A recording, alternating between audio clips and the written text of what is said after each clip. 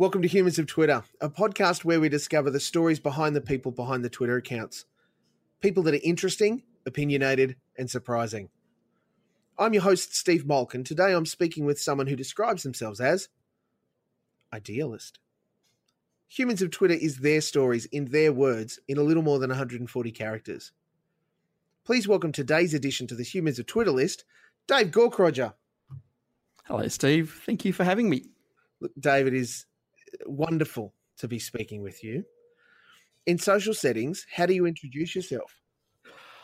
Look, to be honest with you, Steve, I don't very often. It's not part of what I do. Quite often, my life seems to be compartmentalized a lot, and quite often I'm like, if I'm in a social situation, I'm being introduced by someone else who knows more about where we are and who the people are around us. So I guess on the rare occasions that I am introducing myself, it's most likely to be, "Hi, I'm Rachel's husband," or "I'm Rupert and Callie's dad." Which is not an unfair way to be introduced. Oh, absolutely not. I mean, they are the 3/4 of the best things about our family. So many have said 2/3. Well, quite possibly. Yeah. So yeah, look, it's funny. I in social situations, I'm usually not the first person to be going up and introducing myself. I'd love to be on a stage in front of a whole bunch of strangers, but sort of seeing them at eye level isn't exactly the same at all. That's not when I'm at my best. I'm certainly a lot better in social situations where I already know who everyone is, so I'm nice and comfortable, or I have a reason to be there, and a reason for people to be listening to what I'm saying, rather than just sort of popping in randomly. I'm maybe I'm just really bad at small talk, or I don't know. So what you're saying is you're very comfortable in the spotlight. However, it's also something where if you know the bodies, it's very easy to slip into conversation. Oh, yeah. Like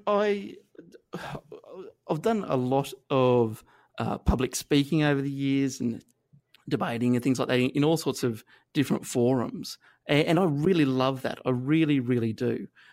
Working with an audience, or even going back to doing things like school plays. I loved having an audience, and I always have.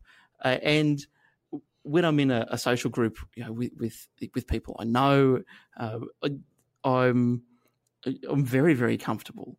But I am just really, really funny about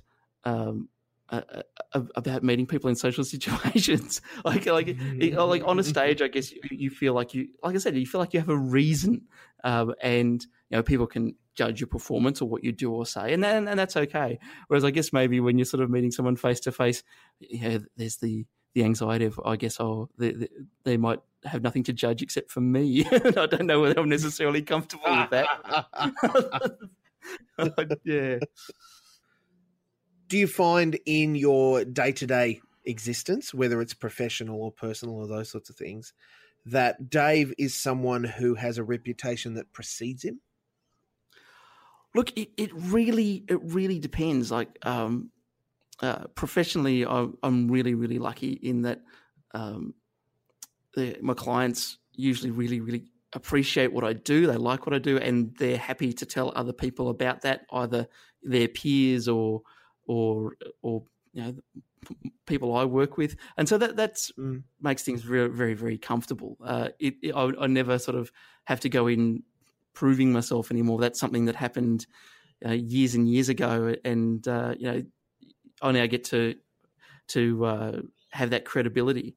But like I said, my life seems to be, in my head, sliced up into all these very, very different little things that I do. Like, and in each of those, the approach is dramatically different. And so in some of those, yes, I guess people know who I am because of the role that I play. In others, no, I'm just that guy at the back who's sort of maybe not making eye contact and checking Twitter a little bit too often to be polite. So what challenges you, Dave? The biggest challenge I think that I have, Steve, personally, is still, as I approach my 40th birthday, figuring out, what I want to do, and like we always talk about, finding your passion and following your passion and that sort of stuff, and I still have no idea what mine is. Like I get very, very interested in things, and things might take up an enormous amount of my time and attention, but they always seem to sort of run their course, and you get to the point where you go, well, I've done that now, and that was really interesting, and I'm glad of the experience, and I feel like I'm a more rounded and better informed person for having had this diversion. But then there always seems to be a bit of, what's next? I guess I really envy people who can say that, from whatever point in their life, they've had these series of goals and they've worked towards it, and that they've known what they wanted to do, because that has just never ever been me in a concrete fashion. And even sometimes when there have been things that have popped into my head and I thought, that's interesting and I like the sound of that, and wouldn't that be cool? The step between having that idea and then maybe putting concrete plans in place to follow up on it or achieve it, that has rarely happened in any sort of big way. In small instances, like I said, I'll develop an interest in something and then burn it out over the space of 12 months to a couple of years. But I still don't have that one overriding thing, be it in my career or anywhere else really, that I would say drives me. And so when I say that's a challenge, I do sometimes wonder whether I'm just spinning my wheels or whether I've just completely missed the boat. Well, Dave, if you've missed the boat, there's a lot of us standing on the dock with you. Well, and that's the thing. Like, I don't think I'm completely alone, but I do sometimes. Sometimes I wonder whether I'm just overthinking it. Where you look at someone, and you go, "Well, you seem to be very content." Like what? Look at that guy over there. Like he goes fishing every weekend, and he does this job and does that, and defines himself by these three things, and he's very, very happy. And then that's great. Why can't I pick three things and stick with them and use that? It's just not me, and it never has been. I don't know. Maybe that's just a failure of imagination. That's one of my big fears, is that maybe the reason that I make the decisions that I do or don't is just completely lacking the vision to sort of see beyond the path that I'm currently on. Sorry, that's probably not what you were asking, really, was it? But anyway. No, that's very reasonable, and allows me to ask this: what was school like for you? Oh, look, I went to school a couple of weeks after my 5th birthday. I was a small kid anyway.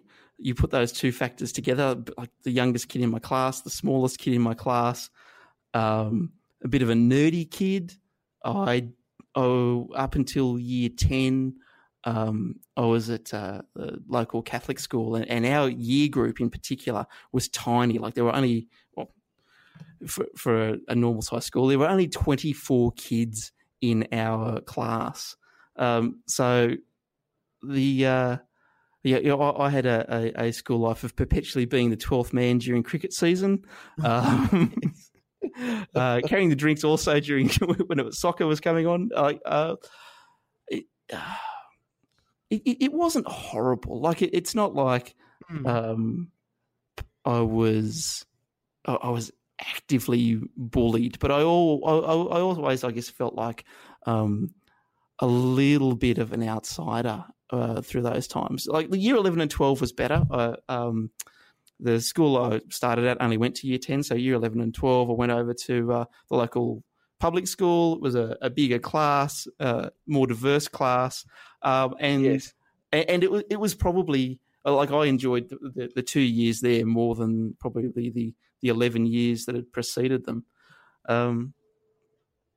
But see, part of that too was, I guess, like I don't know how well I dealt with those things either. So, not everyone hates school. Not everyone, some people love it. For me, it was mediocre. Like I did okay at it. I liked the learning part of it for the most part. The social stuff, though, was by far more awkward. Has that improved for you as you've become an adult? Oh, well, yes and no. Then I just went to uni and became probably best described as a lager lout for 3 years. That's officially one of the university clubs, though. Yeah, well, see, I went to the University of New England, which in Armidale, which is near where I grew up in Inverell in northern New South Wales, and so even there, like I wonder whether that was a failure of imagination. It's like, well, like I was the first kid in our family who'd gone to university. My parents hadn't. None of my aunts and uncles had. Some cousins had, but it was certainly a small number. And so like, I didn't even get as far as thinking, well, maybe I should go to Sydney or Brisbane and it's not like those options weren't obvious. Like I had peers who did, and yet I went, well, that's Armidale's close, and they kind of have the stuff I want to do, so I'll just I'll make the comfortable choice. And as I said, then I just downed a lot of beer and cheap wine for a few years, and came out the end of it with a degree that didn't look like anything like the one that I started in, or like the one that I then transferred to. So like it was, but it was better socially. It was better socially, although I don't know. It was a fantastic foundation. Again, like when I started uni, I'd only just turned 18, and I think I probably could have done with a year of growing up before being unleashed onto the world by myself with ready access to alcohol and very few consequences. But I don't think I'm alone there either. Well, I think that's, as much as some people deride the idea of a gap year, I think that allows for some of that, either get it out of your system-ish, or opportunity for maturity, or just the week-to-week consequences of you're not at school anymore, but you still have responsibilities. Yeah, oh, exactly. I wish I had a gap year, and like, but again, like it never even occurred to me to even apply for things like student exchanges or anything like that. I guess because there wasn't pressure as much as there was an expectation that I did well enough at school, so I should be looking to go to university because that's the way that, you get a good job. That was concern from my parents, and obviously that was the message that you received through school as well. And so I just went, oh well, if that's what happens next, that's just that's the path that I have to take. And it's not like I regret the outcomes, but I do sometimes go, yeah, look, I could have done these things a little bit better. Which I think maybe getting towards 40 is also pushing those thoughts into my mind more and more these days. Are you doing now what Year 11 Dave thought he'd be doing? Well, Year 11 Dave didn't have a clue about what he would be doing. And I say that in all seriousness. Like I didn't know what I could do. I didn't know what I even wanted to do. I mean, I've ended up in the IT industry, and I've been with the same firm now for 14 years, which means I'm either good at what I do or I'm just not good enough to go anywhere else. I'm not going to claim one thing or another.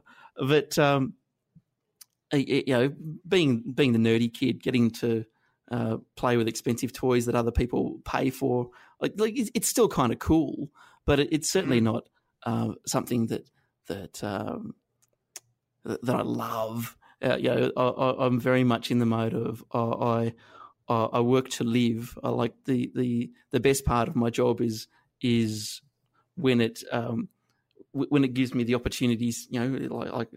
I can afford to go and do things that are more interesting. That's for sure. What do you love? What are you passionate about? Like I said, it's. I don't think I've got that one passion. If there is something that's been a driving force, it had to be just one. Yeah, well, if there's something that's been a driving force, I guess for a long time, it's a feeling of an obligation for service, and I think this is something that was partly from my Catholic upbringing and the example set from my parents and my grandfather. Where there was this real expectation that you need to contribute back to your community whenever you have the means to do so, and that was something that I saw, almost every day from my parents and from my grandfather, and so that's something that's always been with me as well. Like I joined a service club when I was 18 years old. Joined up with Apex, which some of you country listeners might remember the Apex guys. They were the ones with the jumping castle, the merry-go-round at the fete, that sort of thing. Most of you city listeners will be going, what?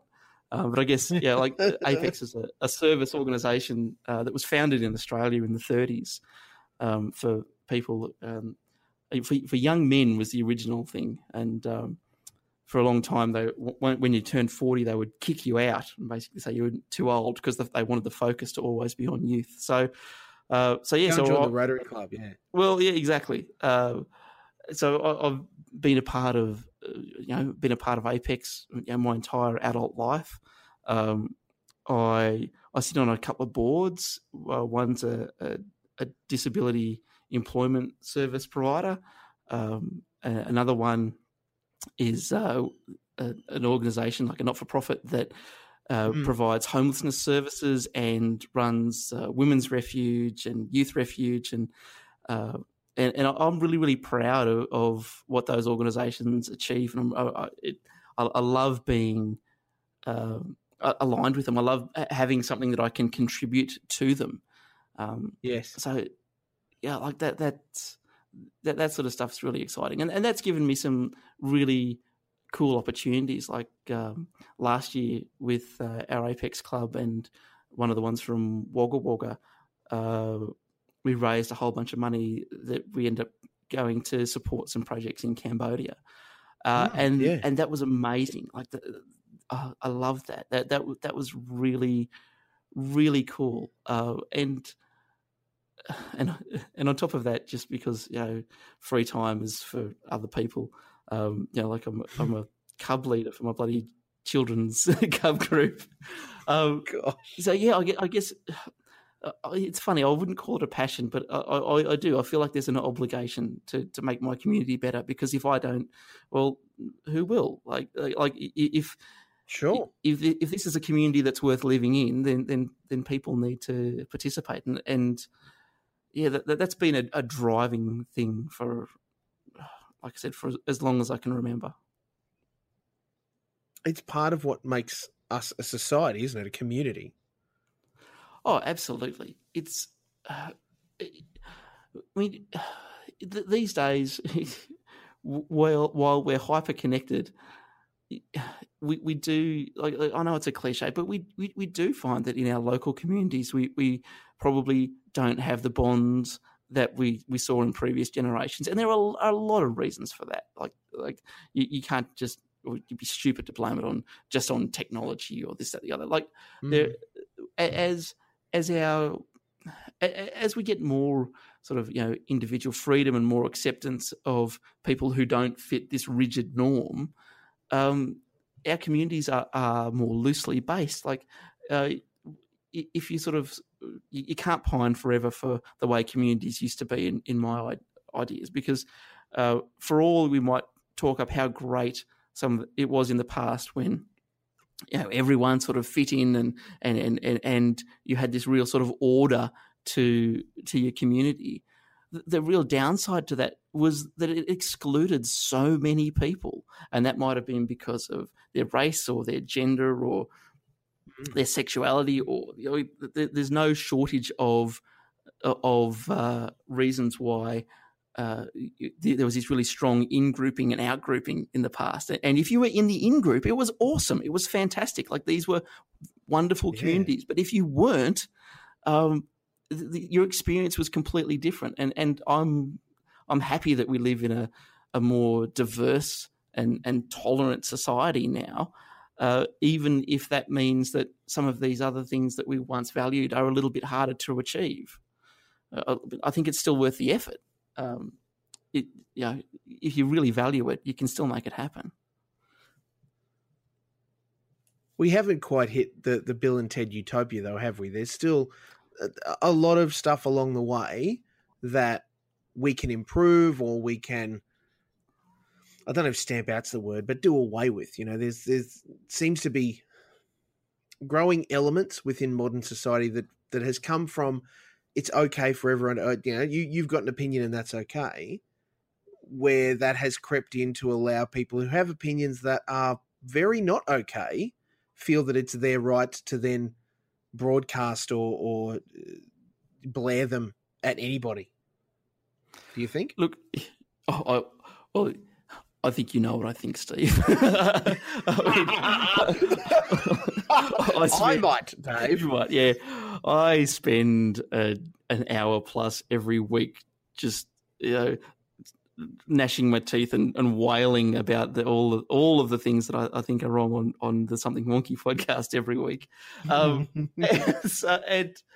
if any of your listeners are familiar with Something Wonky at this point, they're probably just sort of nodding their head going, yeah, we know, we've heard it.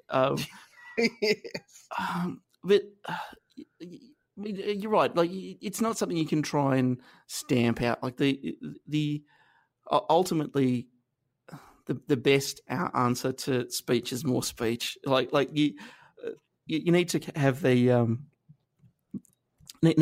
ideas being expressed to make sure that like the hard part is being brave enough sometimes to actually come out and stand up against what you might think are hateful ideas, but you're not necessarily sure you want to fight against.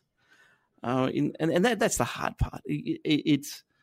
It's where it gets very difficult. And again, this is where I have a lot of admiration for people who are out there day in, day out fighting for these sorts of things. Like I'm just a guy who sits in his shed on a Thursday night and rants about it over the internet with the hope that someone will listen. But there are so many people who devote their lives to trying to make the world better. Like, you look at places like the Asylum Resource Centre and the amazing things that they do. Like those sorts of people, I'm so I'm in awe of the work that they do, and it heartens me that we have people who do make that commitment to making our society better. Without them, we would be a lot further back than where we are. However, we have the benefit of knowing that because of their efforts, we've still got work to do. And you look, short of Wild Stallions having a breakout hit and somehow aligning the planets and seeing convincing us all to be excellent to each other. It's not something that's ever going to be solved. It's not something that's ever going to like you're just never going to hit the point where you go, oh, well, that's it, it's done. Like for example, we've been talking a lot over the last 6 months about marriage equality, and it's something that once we get marriage equality, it's not like you put a ribbon on it and you go, oh, well, there you go, done. we've dealt with all of the needs of the LGBTI community. No, no. All we've done is just, we've undone one of the problems that we've created. There's more. There's always more. And of course, every time you bring someone else inside the tent and you try to increase diversity, you become more likely to notice someone who you didn't even realize was there before. And so then you need to go through that same process again for that new group of people, that new community. You need to go through. It's never a case of well, we've sorted out this community. We now have a template that we can apply to everyone else, because everyone else's issues and everyone else's needs are so dramatically different. But you got to keep trying, though. There's like, I don't know, giving up just isn't an option. What one thing would you change about your life today? Oh, look, I think I'd be a really good lotto winner.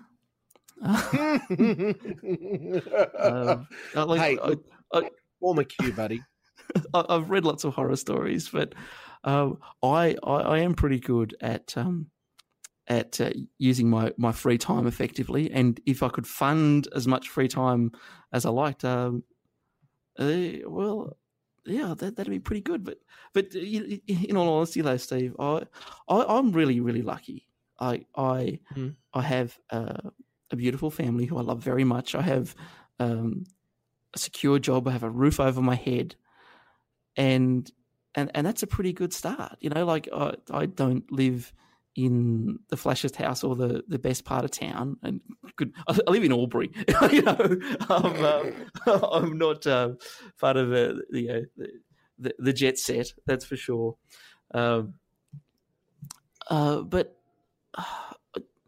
in my personal life, though, I find myself incredibly content, and I think one of the things that I am very happy about in my own life is that I have learnt what things are and aren't important, and I've hit the stage where a bigger house isn't going to make me happy. Like I love cars, Steve. I absolutely love them, but I've also realised that no matter how much I love cars, like spending an obscene amount of money on one that's faster and handles better, it doesn't make me happier. I tried that, and it was great and it was fun, but that didn't ultimately bring me any happiness. It's probably one of the things that, and it might not be a lot, but it's one of the things that I feel like I have got right, and I just hope that I can sell that understanding to my own kids, because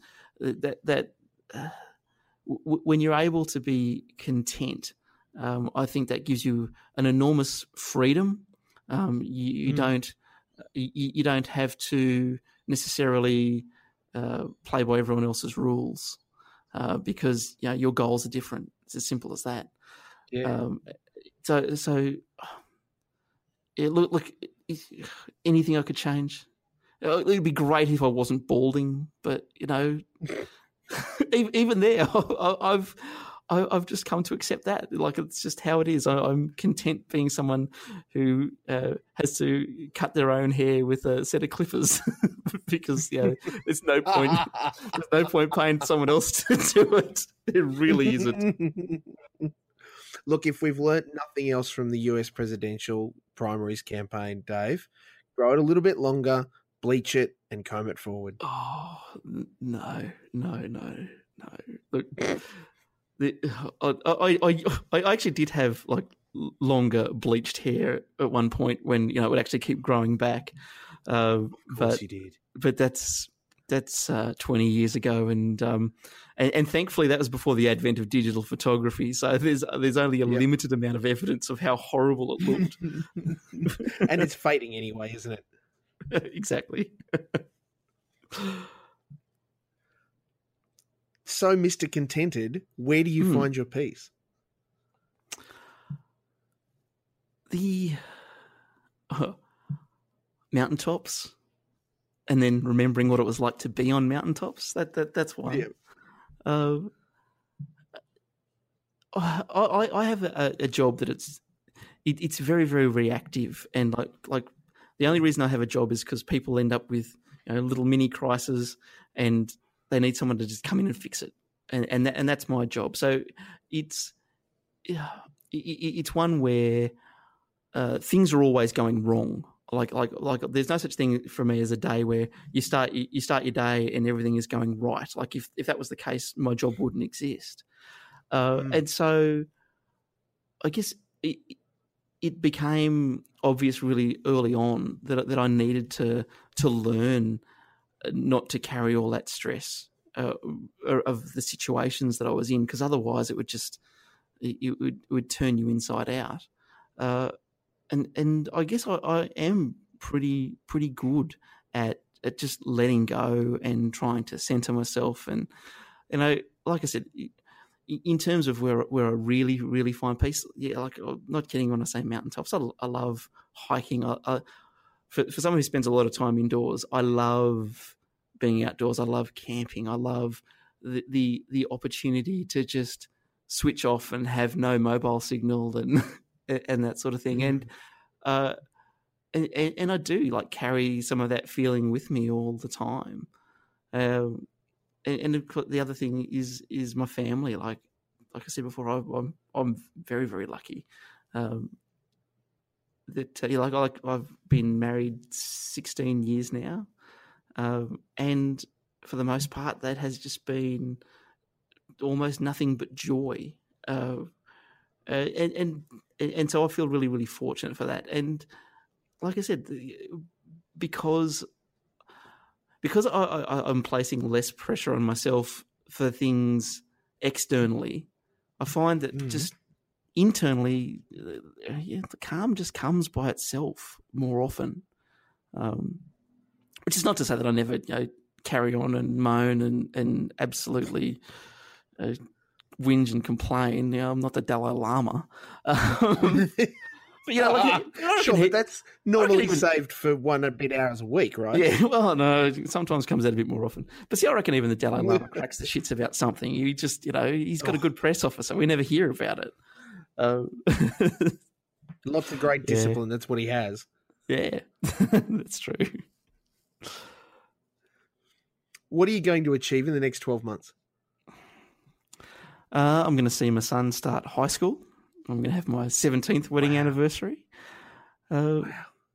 And I don't know, like, see, 2015 was a pretty bloody big year for me. I did a lot of travel, had so many amazing experiences.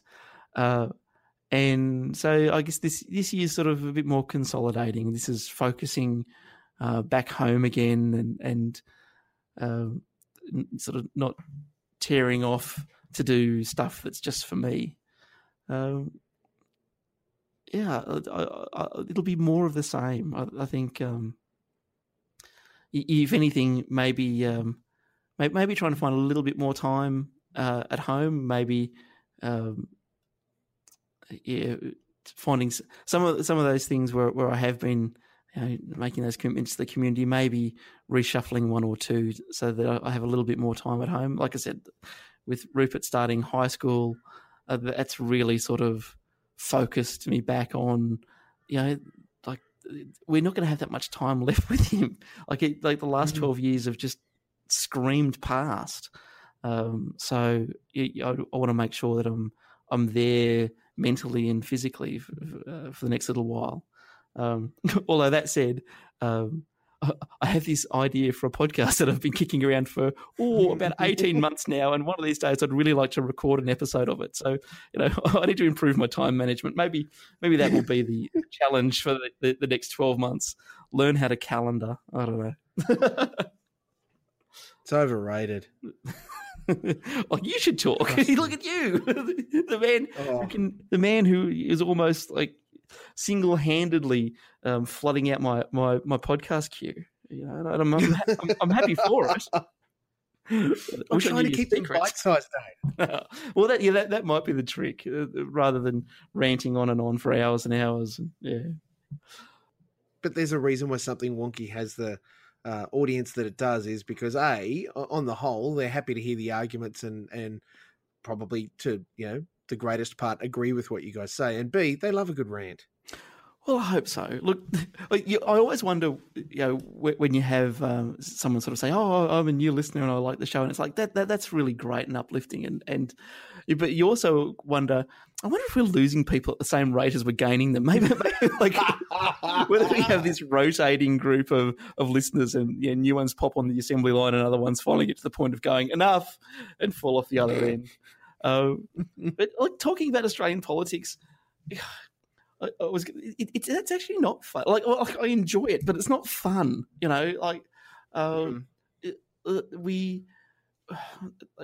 Australia is a country with just so much amazing potential, and I guess I just get so grumpy because I just feel like it's being squandered. And maybe this is why I put idealist in my Twitter bio, because at some level I just sort of believe that we can. We can solve these problems. We can have a more equitable society. We can have a society where kindness is not, where kindness is the everyday expectation. It's not the exception. So maybe I should put, I should scrub out idealist and put naive idiot. I don't know. I really don't some weeks. But it's what I hope for, and it's what I want, and it's the kind of world that I would like, my kids to grow up in, and not to mention all the other kids, everyone else around. I just want to see us at our best, and at the moment, we're just not, and that frustrates me. Like I've gone from a point where when I was younger, the game of politics was something that I really enjoyed, and I thought it was fun, and the tribalism of it and stuff like that. But I'm just really not there anymore. Like I'm really now at the point where I am over it. Like I don't care who wins or loses anymore. I just want to see good ideas and respect for everyone show through, and that's what makes me so angry so often, is that there are people who and communities who often need support, who are used horribly as part of a game by our political class. And we don't need to look any further, the last couple of weeks than the safe schools argument, where vulnerable kids are effectively being beaten up on by a whole bunch of privileged politicians, and like that's just bullshit. and I hate that stuff. That is the sort of thing that just I find gutting. And so that's why, like I said, I like talking about Australian politics, but it's just not fun. Like it does amaze me sometimes that people listen to Something Wonky. Like, I mean, confirmation bias might be great, but at the same time, you get to the end of it, and I know I feel just horrible because you like part of what we do is facing up every week to the crappy things our government has done to people, and it doesn't matter whether that's asylum seekers or gay teens or just anyone who's on a low income or Newstart or someone who has a disability. Like the fact that we are in this time when we are just punching down is just so depressing. So like I said, I sometimes wonder why people listen, because we so rarely have good news. Like we like to have a laugh about it, like it becomes black humor every now and again. But well, I guess what I'm trying to say, Steve, is thank you for listening. I don't know why you do, but thank you.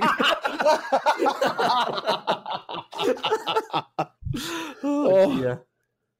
Dave, well, I can put it to you like this. With the nation staring down its only ever second double dissolution, there's never been a better time to be an Australian political podcaster. Well, there are a few jumping on board, and I do like the fact that there are more Australian political podcasts popping up. But I do think that if you're going to listen to some of those, you should probably listen to something wonky as well. Or you know what? Even if you don't listen to it, at least put us in your iTunes queue, so that we go higher up the. Because download the episode and dump it. Look, I'm happy for people to not listen. I just want you to download it. I want to creep up those iTunes rankings because I am that. You're as shallow. bad as a politician, Dave. I'm not as bad. I'm a different kind of bad. Oh, I don't know, mate. If we gave you a stump. So if you give me a stump, I'll be fine. Either the problem comes when I have to hop down off the stump and start pressing the flesh. Like I said, while I'm on the stump, while I'm on the stage, I'm fine. I will be there as long as you need, and I will tell as many stories as I have to tell. Yeah. I'm not good at not great at kissing babies though. Those things are just walking disease carriers. Oh, yes. Particularly now in this age of anti-vaxxers taking hold. Gosh, you don't know what you're going to kiss. Oh, don't start me. Don't. Come on, don't. Yeah, I know. It's a whole other podcast. We're dangerous territory. Dave, thank you so much for chatting with me today. I really do appreciate your time. Please know the things that you've said are highly valued, and you are a very special dude. Thank you so much. Oh, thank you, Steve. Look, it has been an utter pleasure to join the fabulous cast of people who have graced Humans of Twitter. So thank you. The massing throng. Dave, very clearly you are on Twitter. Are there any other social accounts that you want to admit to or promote or alert us to or something wonky or what? Oh, look, if you want to hear a couple of lefties complaining week in, week out for somewhere between 1 and 2 hours, but absolutely go to somethingwonky.com and subscribe to the podcast. But in terms of other social media, that's about it. I like anything interesting that I post on Instagram ends up on my Twitter anyway. And I don't really look. You can follow me on Pinterest. I think there's about 3 photos there from about 6 years ago or something. But, no. Hopefully one with you and a blonde mullet. Oh, wait. That one's kept carefully hidden away. But no, that's about the size of it. For those that are new to Humans of Twitter, this is actually a pigeon pair episode because I'm actually interviewing Dave's partner in Something Wonky, Jeremy. In a couple of episodes' time. So if you have, well, guess what? I'm just making it up as I go along here. So you can get both views of them separately instead of them together. Pretty much, I'm expecting, given what we've just heard from Dave, the same thing, just out of Jeremy's mouth. No, not even remotely. I've seen Jeremy go camping. Trust me, we're not the same. Gosh. So you can download his and have a listen. Please do subscribe, as Dave suggested, not only to Something Wonky, but to Humans of Twitter, because he's exactly right. The more you download and the more that you do leave reviews, particularly 5-star ones, are always excellent. That helps other people find the podcast and, of course, gets us up in the charts so that we appear in featured things and all of those sorts of stuff. That's the first ever sell I've done for this podcast. Well, and it deserves a sell, Steve, because it is a fine piece of audio entertainment.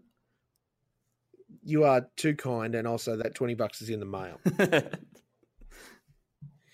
This has been Humans of Twitter, and I can confirm that @DFG77 is indeed human.